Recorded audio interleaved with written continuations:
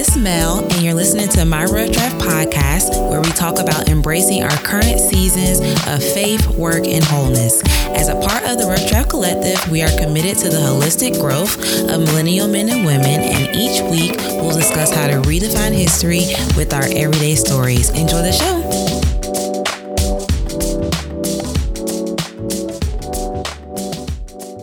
Hey guys, welcome back to My Rough Draft podcast. It's your girl Mel, and thank you guys so much for tuning in. Last week, we talked about losing control and gaining trust, and I hope that you guys liked that solo episode. If you haven't listened to it, be sure to go back and listen to it, especially in the times that we are in today. But today, we are going to talk about mental health with one of my dear friends, Victoria. And Victoria is actually a licensed associate professional counselor, so she knows what she's talking about, y'all. But today we're going to kind of talk through mental health. We're going to talk through purity. We're just going to kind of share some of our stories, and Victoria is going to share her wealth of knowledge. So I'm so excited for her to join today. And yeah, thanks for listening, and stay tuned for this week's episode. Okay. Hey, Victoria, how are you? Say hey to the people. Hey, y'all. I'm doing well. Hey, Victoria. I'm excited. I'm glad you're here. Thank you so much for taking the time out to talk to us today. So let's go ahead and jump right in because I know we're going to have a lot to cover. So can you tell me a little bit about yourself, where you live, what you do, maybe your passions, etc.? Yeah, sure. So you already said I'm Victoria Glover, licensed associate professional counselor. I live in the Metro Atlanta area, and I currently work as a school-based therapist with a nonprofit called Chris 180, and I'm at an elementary school. So those of you guys that have a question about that, I'm not a guidance counselor or a school counselor. I'm an actual therapist that's contracted into the school. So my days kind of look like pulling my kids throughout the day out of their classes, and we do our therapy sessions at the school, and then I take them back to class. In addition to that, I'm a part of a specific grant in Chris 180 called Project 180. And that grant is targeted to transform the Atlanta public schools into more trauma-informed environments. So we provide some teaching and consulting to the teachers and staff that work in the school system. That is so cool. Thank you. It's great. I love it, honestly. I really love it. Yeah. On My Rough Draft, and we are definitely going to talk more about that. So on My Rough Draft, though, before we get back into what you do as a therapist, we talk about where we are currently in our seasons of life. And so in one word, can you describe where you are spiritually, professionally, and mentally? Ooh, I really like this one. So spiritually, I'm going to be honest with everybody. I feel like I am in a trying time right now. I think that, as time goes on, as life goes on, right, we all have like these moments where we're like tested. And, I think Andy Mineo said it really well in one of the songs, like when you level up, the boss gets bigger. So it's like after every test, there's still more coming. Yeah. And it really, requires me to stay prayed up and stay in tune with God. And it's not easy, but it's still something that's very worthwhile. So I definitely would say trying, because I really have to make sure that I'm intentional about getting, my time with God. And I can tell when I'm not getting it. There's a big difference in that for me. Professionally, I would definitely say the word budding, like a budding rose. I think I'm finally coming to a place where I am confident and just reassured that I am where I'm supposed to be. Which, just so you guys know, took forever. It took me a while to actually accept, like, this is where I am. This is what I'm doing. I think I had a lot of moments in my career professionally where I didn't know if I was in the right place, and I wasn't sure if I was supposed to be a therapist. And I think recently, like literally as of like 2 weeks ago, God answered me, and, it was really great. And really, honestly, it was just kind of like one of those supernatural things, like where I had a realization in my mind, and I felt myself just accept that and really feel at peace with where I am right now. Mentally, this might sound really funny, but I'm thinking the word springtime is coming to mind only because I'm somewhat in a new job, feeling very, very positive, enthusiastic, refreshed, really loving where I am right now. Just also to let y'all know, your girl's also in therapy herself. So I think that me and my therapist are making some really great progress together. And it's a really refreshing place to be in. So springtime is the word for that. Oh, girl.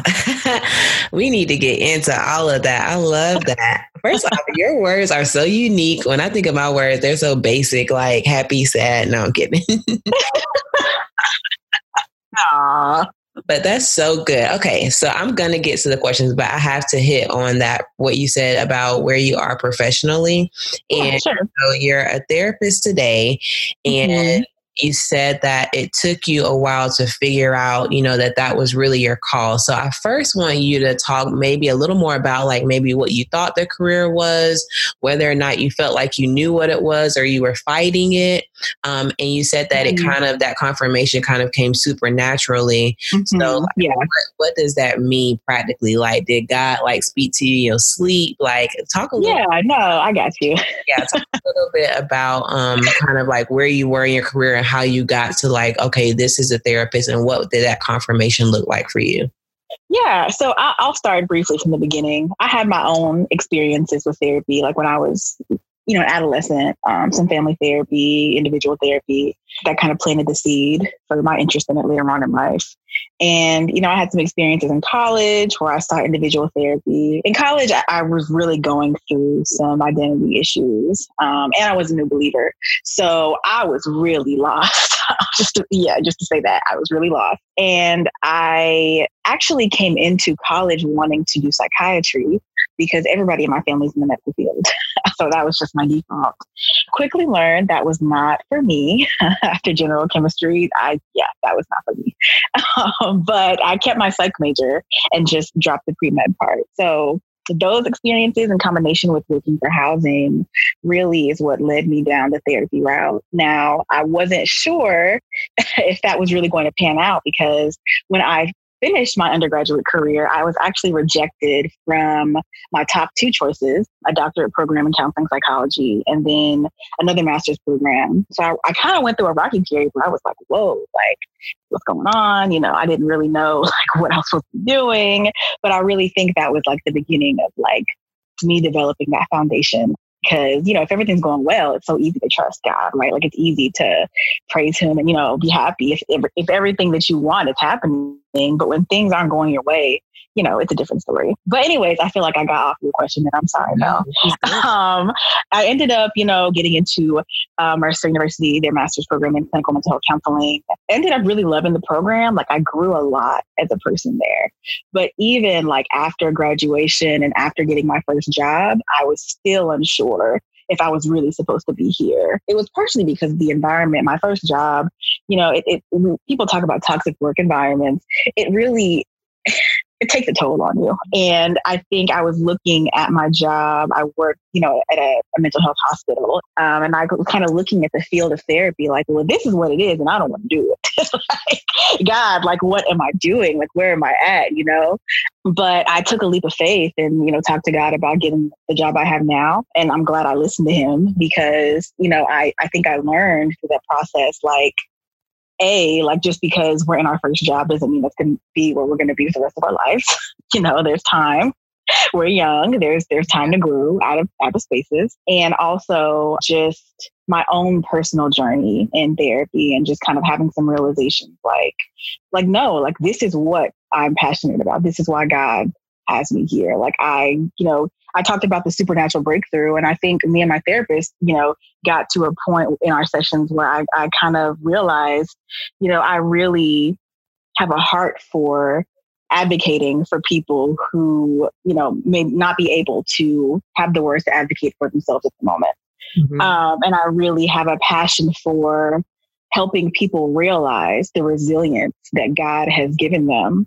And just helping them be comfortable in their feelings and knowing that it's okay to feel, it's okay to feel. We need to feel. We don't have to stay there, mm-hmm. So these things literally happened 2 weeks ago when I feel like I left a therapy session and I was just kind of gosh, like that was a lot. That was hard, thinking about some things that happened in my past, thinking about some things that are out of my control. But I think that thought process, kind of sprung me into that thinking of like, but this is why I do what I do. Because there are some kids that I work with that there are some things that are out of their control. And that's why I'm there. Like, I'm there to help guide them, help comfort them. And like, I'm definitely not, their saving grace, or I'm not, what's truly changing them at the end of the day, but to be a part of the process and to be a part of, their journey to finding themselves in that way. Like I like have like chills thinking about it. Like, that's why I am on the earth, like that's why I'm here. That's why I'm here. That's so good, Victoria. That is why you are on the earth, man. And I love how you said that, like, you were rejected from your top 2 schools. Yes, girl. You struggled like it wasn't. And I love that you said that, because I think a lot of times when it comes to like figuring out our careers, like we think that if it's a tough road to get there, or if we face resistance, then maybe it's not God, But I love how you said that you were rejected from your top 2 schools.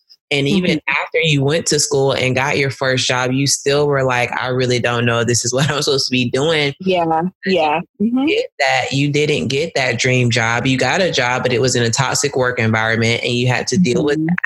And so you come to the realization now that like, this is what God's calling you to do. But I love how you talked about the realness of like the hard steps and the hard assignments that you had to get up to finally having that realization.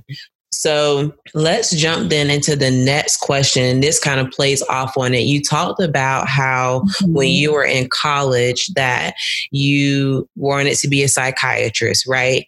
And so, one, what is the difference between, for those who may not know, what is the difference between a psychiatrist, a psychologist, and a therapist, right? So what is the difference, and how do we kind of know which one we need? And then from you also being in therapy, like, what are some of the things that we should look for in a therapist? Because you also said that a therapist is not your saving grace, or you are not your kid's saving grace. And so kind of walk us through kind of maybe setting those realistic expectations of, one, what kind of therapy do we need? 2, what should we look for in a therapist? And 3, how can we set realistic expectations? Yeah, sure. And, that's a really good question.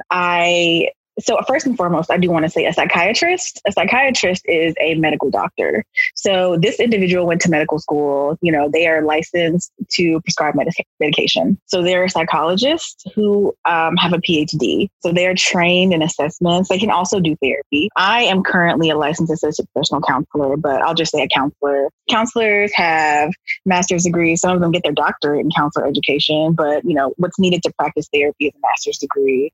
Now then there's licensed social workers, there's licensed marriage and family therapists. Really, like social workers and marriage and family therapists, that's all of us together. We really are therapists, right? So a therapist is kind of like a broad term for someone that practices therapy, and all 3 of us can do it. I mean, there's differences in our field. I'm definitely not saying there's not differences.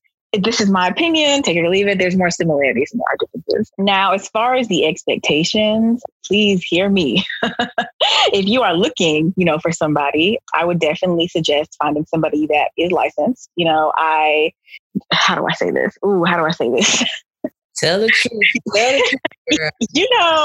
Not everybody that's marketing themselves as a counselor is a counselor. It's sad, to say that, but you really want to make sure this person's trained in this, because it gets a little tricky. Because, I hear a lot of times people say, why can't I just, talk to my friends? Like, I have friends, I have aunties, uncles. Cool. That's awesome. And please, by all means, talk to your friends. Talk to them. Like, don't not talk to them. But a lot of the times when you are talking to somebody who knows you, there's a bias there, right? So if you are talking to somebody who is a third party, they don't have any preference towards you, away from you, you're going to get a more clear reflection of what's going on versus somebody who knows you. They might have an opinion about you. You really don't know. We don't know. We as people are biased. It's part of our nature. We have bias about people in our lives. So it's more beneficial for you as a person to find somebody who is a third party. All right. End rant. Sorry about that. Now, I know some people, cost is real. If you have insurance, that's awesome. If you search on your insurance like website, you can find people that take your insurance. If you have something that's really important to you, then, there's a therapist out there that does it. I promise you there is. So take some time, to look for them. Yeah. Okay, long-winded. I'm sorry, I'm hurrying it up now. Expectations for therapy. It's not going to be all sunshines and roses. And Mel, we talk about Enneagram types all the time. I think as a type 7, I really struggled with that for a while, because a lot of the times when you're in therapy, you're going to be sitting with some really uncomfortable things. And as a type 7, I kind of want to speed through it. Guess what? My therapist caught me. She called me out on it quite a few times. Sitting with that uncomfortable moment, that's how we grow, because you really get to sit with yourself, the good, the bad, the ugly, and sort out some of your mess. Mm-hmm. A lot of the times I tell people it will get worse before it gets better, only because, you will open up some things that maybe you've never opened up before. And that's okay. That's also a good thing. And it's okay if it takes time for you to get there. You're not going to go to therapy for 3 sessions and then, oh, voila, it's over. It takes time. So Victoria, how long does it typically take for you to notice a difference? Like, what is a realistic expectation for really being able to start seeing some change? I would give it at least 6 months. Yes. And that I would give it 6 months just to start seeing some change. And I say that because it's going to take you some time. Now, of course, it depends. I see my therapist bi-weekly. So if some of y'all going weekly, it might be shorter. But I look back at the trajectory of the time I saw my therapist, and it took me a while just to get comfortable with her, right? It took me a while just to be able to disclose some things, so you reach that place where you're comfortable and vulnerable, and then you reach that place where you're comfortable sitting with some uncomfortable things. And then there's finally, the last phase where you're actually making some changes and you're actually applying these things to real life. Like, it's not just, okay, I'm going to go to therapy and talk about this. But now I'm actually going to go out in real life. And when a situation comes that triggers me, I'm actually going to have a different reaction versus what I would do in the past. That is good. Okay. So let's switch gears a little bit while we're still on that mental health journey talk. So, of course, this is nothing new. As Christians, you always question whether or not you should just trust God, talk to God, build intimacy with God versus going to therapy. And, we have a lot of different people who are now advocating for mental health. And like I said, me personally, I've been in situations where I'm like, okay, no, I need to sit down and talk to somebody. But even now I find myself currently in a situation where I'm really building that intimacy with God, and I am really learning how to bring and submit my anxiety to God, and still using different tools that I've learned along the way. Yeah. But I believe that there is a time where you should be in counseling, where you should talk to people. And I also believe that God is our healer, that He knows our thoughts, that He knows how to heal every thought as well. And so as a Christian, kind of walk me through how you, or maybe you personally, how, since you are a therapist and you go to therapy and you are a Christian, how do you engage God or your faith when it comes to your mental health journey? And how do you think we can determine whether or not we need to take things to God or whether we need to utilize the resources that are available to us? I think it really, that's where godly community is really important for people. And I say that because I think that, if you have somebody that you trust, like a disciple mentor, or just a mentor in life, and you're getting a lot of feedback from them and they suggest it to you, maybe that would be helpful for you. Therapy would be helpful for you. That sounds like, some godly counsel that, might be helpful towards you. Maybe God is speaking to that person. Or if you find yourself, really, if your mind space is really occupied by, your anxiety or things that really have you feeling down, and that's taking up the majority of your day and energy, it's focused towards these things. I think that's another sign. Maybe you should just try it. Just try talking to somebody else about it and see where it takes you. I think I'm a big proponent of both and, right? I can have both God and my therapist. And, it's really about, if you're willing, and I know it's interesting because different personality types might take to this differently. Like people who are more open and extroverted might be more willing to go to a therapist, and that's okay. Like I think it really takes time to pray and consider who's in your community and who can give you feedback, of how they experience you, because that's really important information too. So are you saying that we should ask our community? So if we have a group of people around us, are you saying that we should ask for their opinion on what they observe within us? Yeah. So definitely not everybody.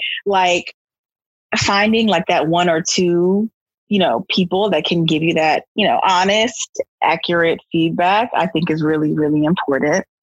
But most importantly, I would definitely say what you choose to discuss with God in your personal time, let that be a part of the conversation. However you communicate with God the best, including that in there, and maybe asking God to help guide you in the direction that He sees fit. Because a lot of the times, if we, what's that, confirmation bias? If we're looking for something to happen, it might happen. If we're not looking for it to happen, it won't. Really leaving it in God's hands and being honest and genuine about that. Yeah, I think that's really important. Yeah. So that's a little scary. Asking people, how do they experience you? Did I hear you right? Yes, girl, you heard me right. Sometimes it takes another person to be able to talk to you about it and, give you some feedback, Yeah. Yeah. Yeah. Okay. So while we're on the topic of faith, can you walk us through, maybe either briefly, long, short version, it's up to you, but can you walk us through kind of your faith journey and where you started to where you are today? Yeah, sure. I grew up in a Christian household, but I really didn't become a believer for myself until I got in college.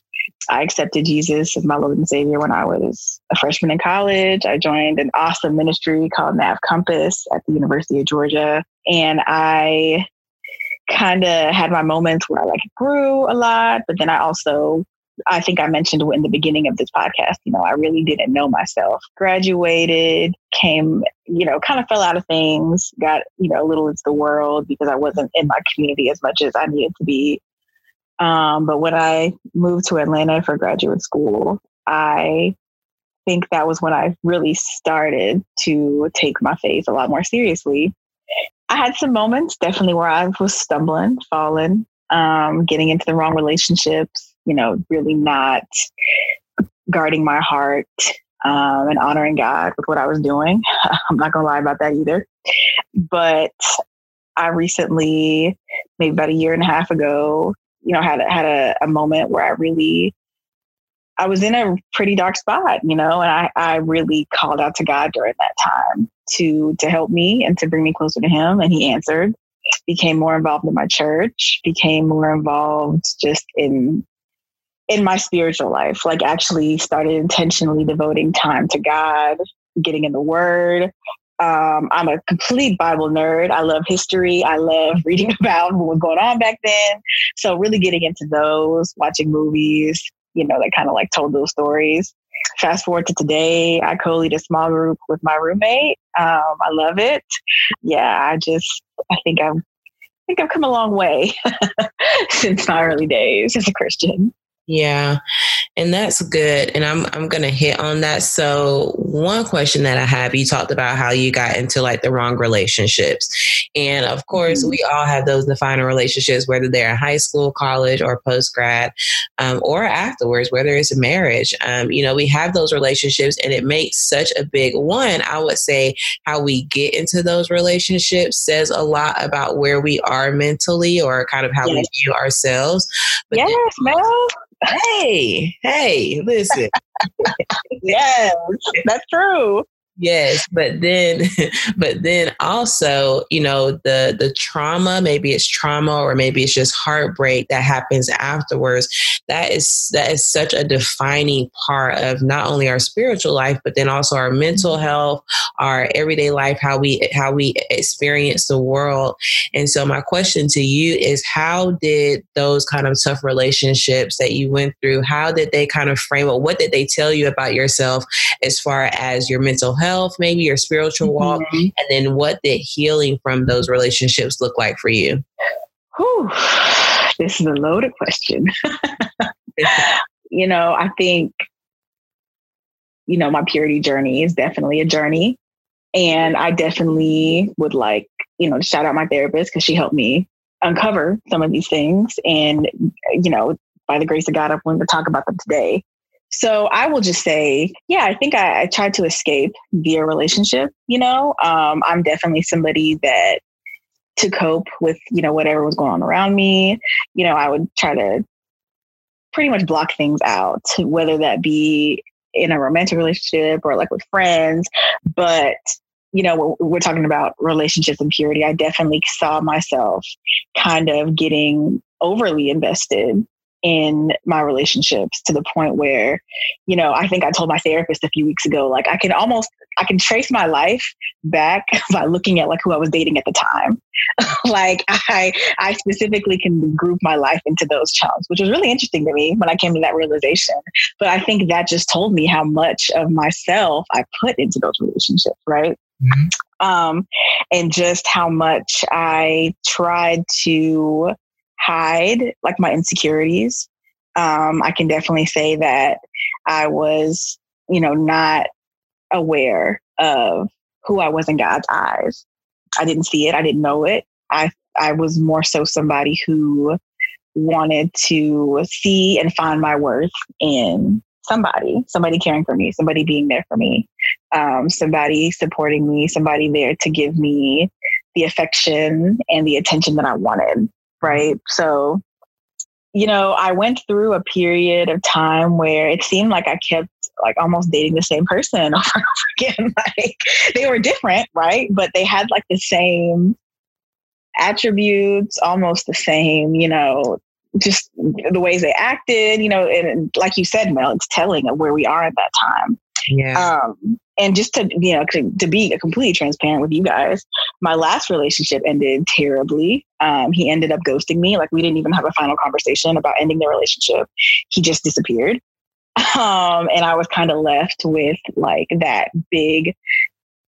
those feelings of rejection, like, wow, like I really am not worth anything. Like this person just kind of walked away from me.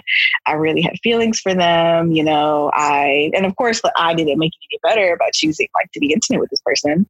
But I think that was that moment when I finally hit that dark place where I was like, God help me. Like I need help from this, Yeah. Anyways, like I ended up doing a number of things that probably didn't help my situation afterwards, but I got involved with an organization. They are women's purity ministry, a women's sexual integrity ministry, whatever you want to call it. Awesome program where I met some awesome ladies and we really dove deep into what the Bible said about our sexual integrity, our purity. And, those things were kind of like surface level, like how we handle ourselves sexually and like what we choose to do with our bodies. Like those are all surface, like almost like products of like the deeper root of like how we see ourselves, how we see God, what we believe God thinks about us, what we believe about God, all these deeper questions. So, we dove into that. I dove into that.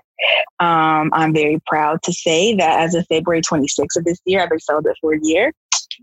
Your girl was happy and just very, very excited to admit to that place where, I could be without somebody and I didn't need, that male validation to sustain me and to fill me. And, I think it's still a process. Like, I'm not saying like, oh, like I'm magically healed and, there's no temptation. I mean, temptation is real. Temptation is out there. Girl, temptation is, yeah. But I think I kind of learned, how to hold myself accountable and be held accountable. One of my closest friends, like, we talk about how we feel a lot in that regard. And like, she helps me through some things. I help her through some things. It doesn't matter how godly the man is, like if we don't have God first, then we're not going to be fulfilled. We're not going to be content. It's going to be a cycle. Yeah. Well, first, thank you for being transparent. Thank you for being transparent because you did not have to share all that. So I thank you for sharing your story, and so that you're not out there by yourself. I can definitely relate to that, man. And I the reason why I asked that question is because when it comes to looking back on my past relationships, like I think sometimes when we're healing from relationships, like it's easy to say, oh, that person did this and they cheated and they were this and they didn't commit and they didn't stick to their word. But I found that when it came to actually healing from the past relationships, that I had to take a hard look at why I allowed a lot of the things that I allowed in relationships, why I allowed, why I gave of myself, whether that be physically, emotionally, without that person committing, or why did I continue to stay with that person after they repeatedly showed who they were. And so I understood that a big part of my healing process was really understanding why I allowed that and healing from what in me was okay with that, what broken part of me, didn't feel like I deserved more than that, Yep. Yes, Mel. Yes. Mel, ooh, you are. Yes, everything you just said. But no, I get it because and I'm sure you can trace it back to daddy issues, to different things that happened growing up. But being now, how long has it been? I think I've been single now for maybe 4 years or more. I can't remember at this point because it's just life. But it's definitely not easy, like you said, because temptation is all over. Listen to me, okay? But getting to that place where I don't have to have someone fill that void, where I can say, okay, no, I'm only going to settle for like what God has for me. Like it definitely takes a process to get there, like you said. And so I did want to ask you a follow-up question to that though. Like when you said that you have a friend that holds you accountable, like what does that accountability look like for you? Like, is it, so you see this person that you're interested in and you confide in that person, like you pray about it, or, if you feel like you want to call up, send that big head text to somebody that you,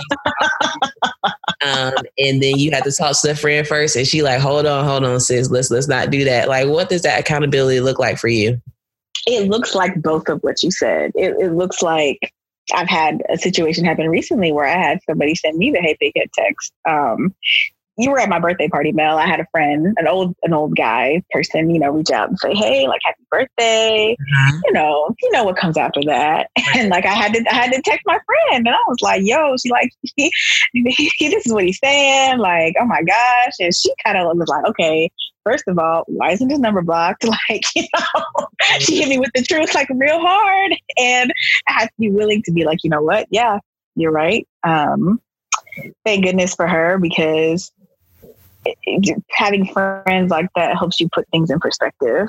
On the flip side, like, if I do have interest in somebody, like I have friends that I go to and I talk about it, and they definitely help me to kind of reframe, like, okay, so is this really interest or is this loneliness? Like, what is going on right now? Are you really attracted to them? So it gets real. That's good. And that's good that you have that person. You talked about kind of the struggles that you had in relationships and how, you may have made mistakes. You didn't really know who you were. You struggled with identity. You allowed them to fill the gap. And, while for me personally, I've literally experienced that same thing. And when it goes back to like thinking about why we allowed ourselves to get into that relationship or that toxic situation, I think another part of that, releasing shame, because I think a lot of times, I could think about, I spent so many years invested in this person or acting out or being crazy or, enduring all of these. It really is, to me, you're a therapist, but to me, it's really trauma. Like when I think about the stuff that I've been through, like I can say like, oh, it was just toxic. Like, no, some of those things were real life trauma. And yeah, totally. Yeah. And I think that for me, another layer of that healing has to also be that overcoming shame, that just because I made these wrong decisions, or just because I, was rejected, or just because these things happen, it doesn't mean that I am unlovable. It doesn't mean that I am now past help. It doesn't mean that now, because of my past mistakes, that, God's not going to allow me to experience, the love that we can have on this earth through him with each other. Because yes, I healed from those past relationships, and I can talk about them without crying or without feeling shame. But then it's like the next step is, do you actually believe that God will redeem that side of you, that God will redeem your love life, that God will actually give you, the desires of your heart, And Absolutely. And so my question to you would be like, do you ever struggle with like that shame? Yeah, definitely. Yes, to answer your question, I do. But I think knowing that Jesus died on the cross for our sins and our transgressions, knowing that he's already paid the ultimate price for us, why do we still carry on guilt and shame? We get numb to it. I hate to say that, but we hear it so much, right? Like we hear it all the time. We know it happened.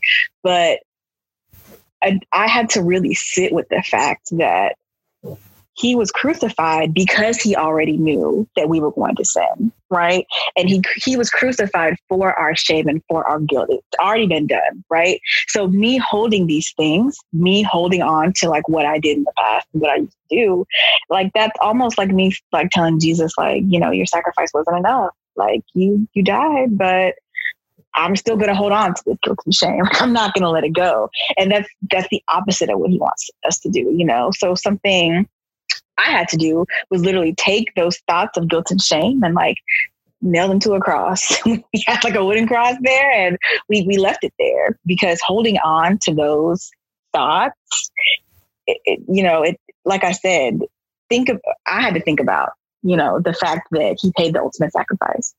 Yeah. There's nothing I can do. And really sitting with that for me helped shift my perspective. Now I still have moments where I get, those thoughts, but I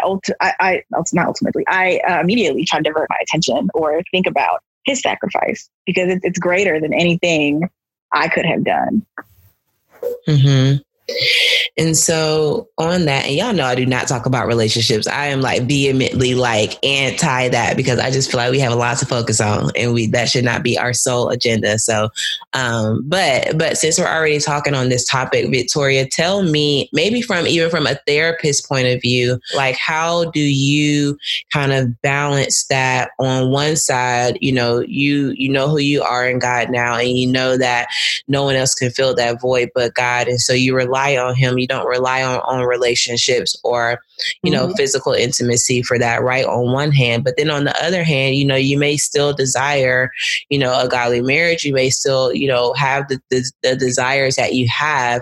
But what would you say, like, is the balance in our thought process when it comes to balancing the fact that God is our source and everything we need comes from him, while also managing our desires in a healthy way without like obsessing over like marriage and when I'm gonna get mine and all that stuff?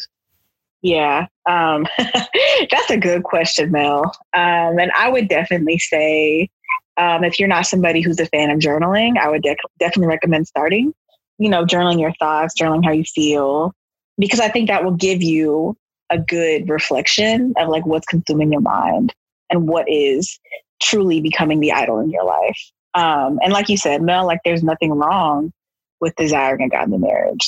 God created us to be in relationship, and he created us to create godly marriages. And there's nothing wrong with that initial desire, but it really is up to your individual discretion and knowing yourself and knowing, if I do this certain thing, am I doing it because I want this attention or I want this affection, or am I actually like, is that not my true intention or motive? I think it really comes down to like your motives and being able to check yourself when you feel, your motives kind of coming undone or coming out of line, with your spiritual life and your spiritual walk. Mm-hmm. That's good.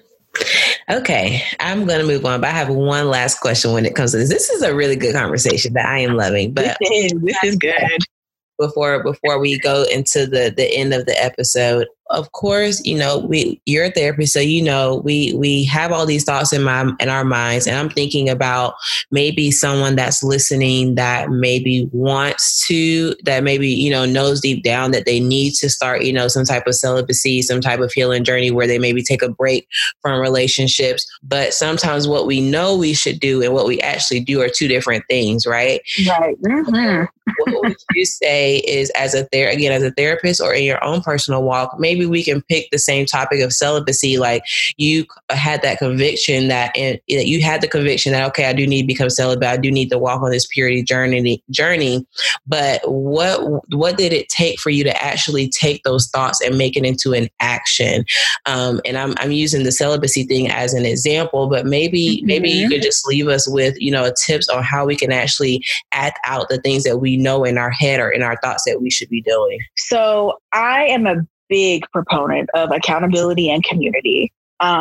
This does not mean that you have to tell everybody, but if you have somebody in your life who you trust, I greatly recommend just letting them know what you're doing and what's going on with you, and being able to have a space where you can be held accountable, right? Because honestly, a lot of the times, we will start something, we might, whether it be celibacy or whether it be like a new eating healthy or working out.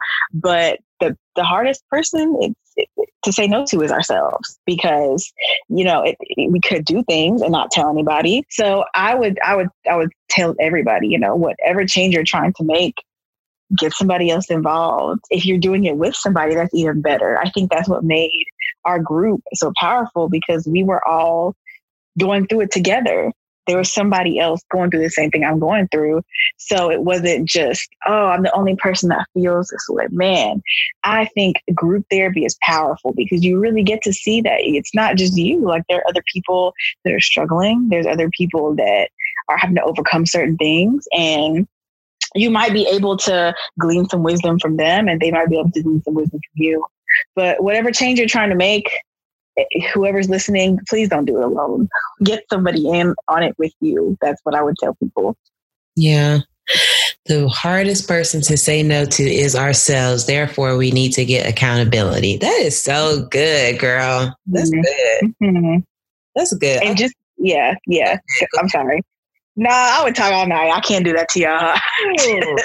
Listen, I am soaking in all of the knowledge. I feel like this is our own personal therapy session. Well, okay. I'm just going to say this last thing now, and that's going to be it. When I was on my journey of purity, I had those times where, I was seeing guys I shouldn't have been seeing. I also wasn't telling anybody, nobody, right? Not even my best friend knew what I was doing. And that's dangerous, right? Because if nobody knows, nobody can truly correct me with love, the way the Bible says to be corrected. If I'm not willing to share what's going on, I can't expect for people to want to reach out and help me. If I'm not being open and transparent and saying I need help, I can't get mad and say, dang, I'm going through this thing. Nobody cares about me. No, I need to be the one. And, I had to learn that myself. If I was really going to stop what I was doing, I had to tell people, this is what I want to do. This is what I'm thinking about doing. And pray to God, definitely God is the one who ultimately gets all the glory for this, because it's because of him that I'm changed. But really taking that step to tell somebody, I cannot stress how important that is. Mm-hmm. I love that, because, and honestly, I'll be transparent and say that challenges me, because, I can say, I've been single and celibate for, 3-4 years. I think it was 4 years. I really can't remember at this point, y'all. But yes. I can say okay, I've been celibate for 4 years, but that does not mean that I don't still need accountability. And I think sometimes, for those who, either have, grown so much or grown X amount or time has passed along. And so we think that sometimes, because this X amount of time has passed, we don't struggle with that anymore. But you'll be surprised. Let temptation walk up and you'll be right back where you were, 4 years ago with the quickness, because you don't have that accountability. And I feel like that challenges me. Like, okay, even though I may think in my brain that today I may not struggle with that, let somebody let somebody, the wrong person, let the enemy send somebody tomorrow, then I could potentially be vulnerable to that attack, without having that accountability, even around the things that I have, that I have, seen the other side of, or that I have, worked a lot towards doing. Like even those areas that we think we are strong in, we still need to have accountability, because the word says that we need to always stay alert and be vigilant, because we don't know when the enemy, because the enemy is always prowling around looking for someone to devour. And so that's definitely a takeaway for me. So I love that. Thank you for sharing. Okay. So y'all, we've been talking for a while. I don't even know what time it is. I know I say this every week, but the last question that I have for you, Victoria, is that in the rough draft, of course, we embrace where we are, but we also do our work, meaning we're always working on ourselves to get to where we need to go. And so for you, you're starting this new job, you're in therapy, you're on this, journey of, just being whole. But what would you say are your next steps, or maybe your next goals, maybe for this year, maybe for, the years to come? And it can be in any factor of your life, if you don't mind sharing. Ooh, girl. I have so many goals. Definitely want to get more trainings professionally. I want to get more trainings. I want to have more knowledge, just about, being trauma-informed work, maybe get more experience working with other populations. Now, I love where I am now, so I don't think that's going to happen soon, but, within the next 10 years, definitely. I think I'm at a place where, my physical health is definitely becoming more and more important. So, this year, me and my roommate actually are taking some steps just to be healthier. Girl, I worked out the other day and I'm so sore. Like, just trying to get that part of my life in check. Something I do want to share with whoever's listening. I think that this year, a while ago, I had this idea to start writing a children's book. Just about identity and like sorting through identity and being affirmed in who you are through God. And I recently, that fire kind of got rekindled in me again. So that's my goal for this year, 2020. I want to go ahead and start my children's book and, have a good rough draft going.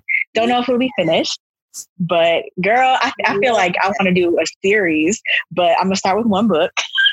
Just one. I'm going to start with one. Yeah, I think that, I do want to go back to school and get my PhD, but who knows when that's going to happen? That might be 2 or 3 years from now. We'll see what God has in store. I definitely want to make sure I'm in line with him.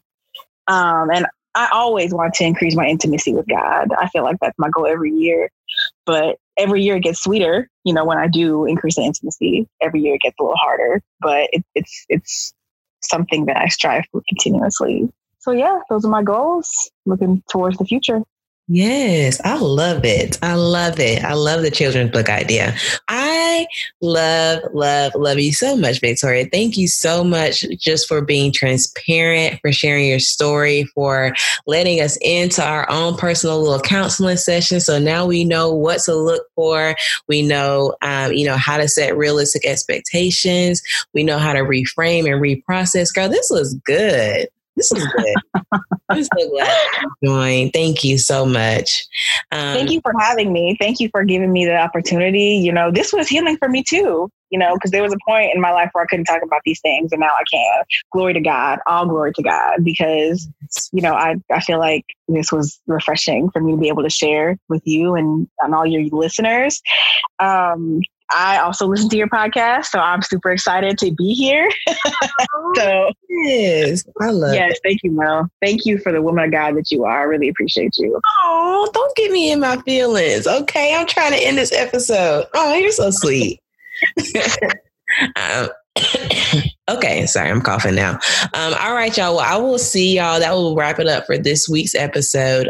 Of course, I am praying that we all stay healthy, y'all. I am a little under the weather myself, and so I am just praying so hard. And I just really want us to also be able to join together and pray over our country. I pray that you guys will stay healthy, that you will wash your hands, that your loved ones will be taken care of. And I will see y'all next week. Love y'all. Thanks for joining us this week on My Rough Draft Podcast. Be sure to follow me on Instagram @_Melanie Christina, and be sure to subscribe to this show so you don't miss any new episodes. Now, do me a favor and please leave us a 5-star rating and review so we can continue to get the word out to other listeners around the world.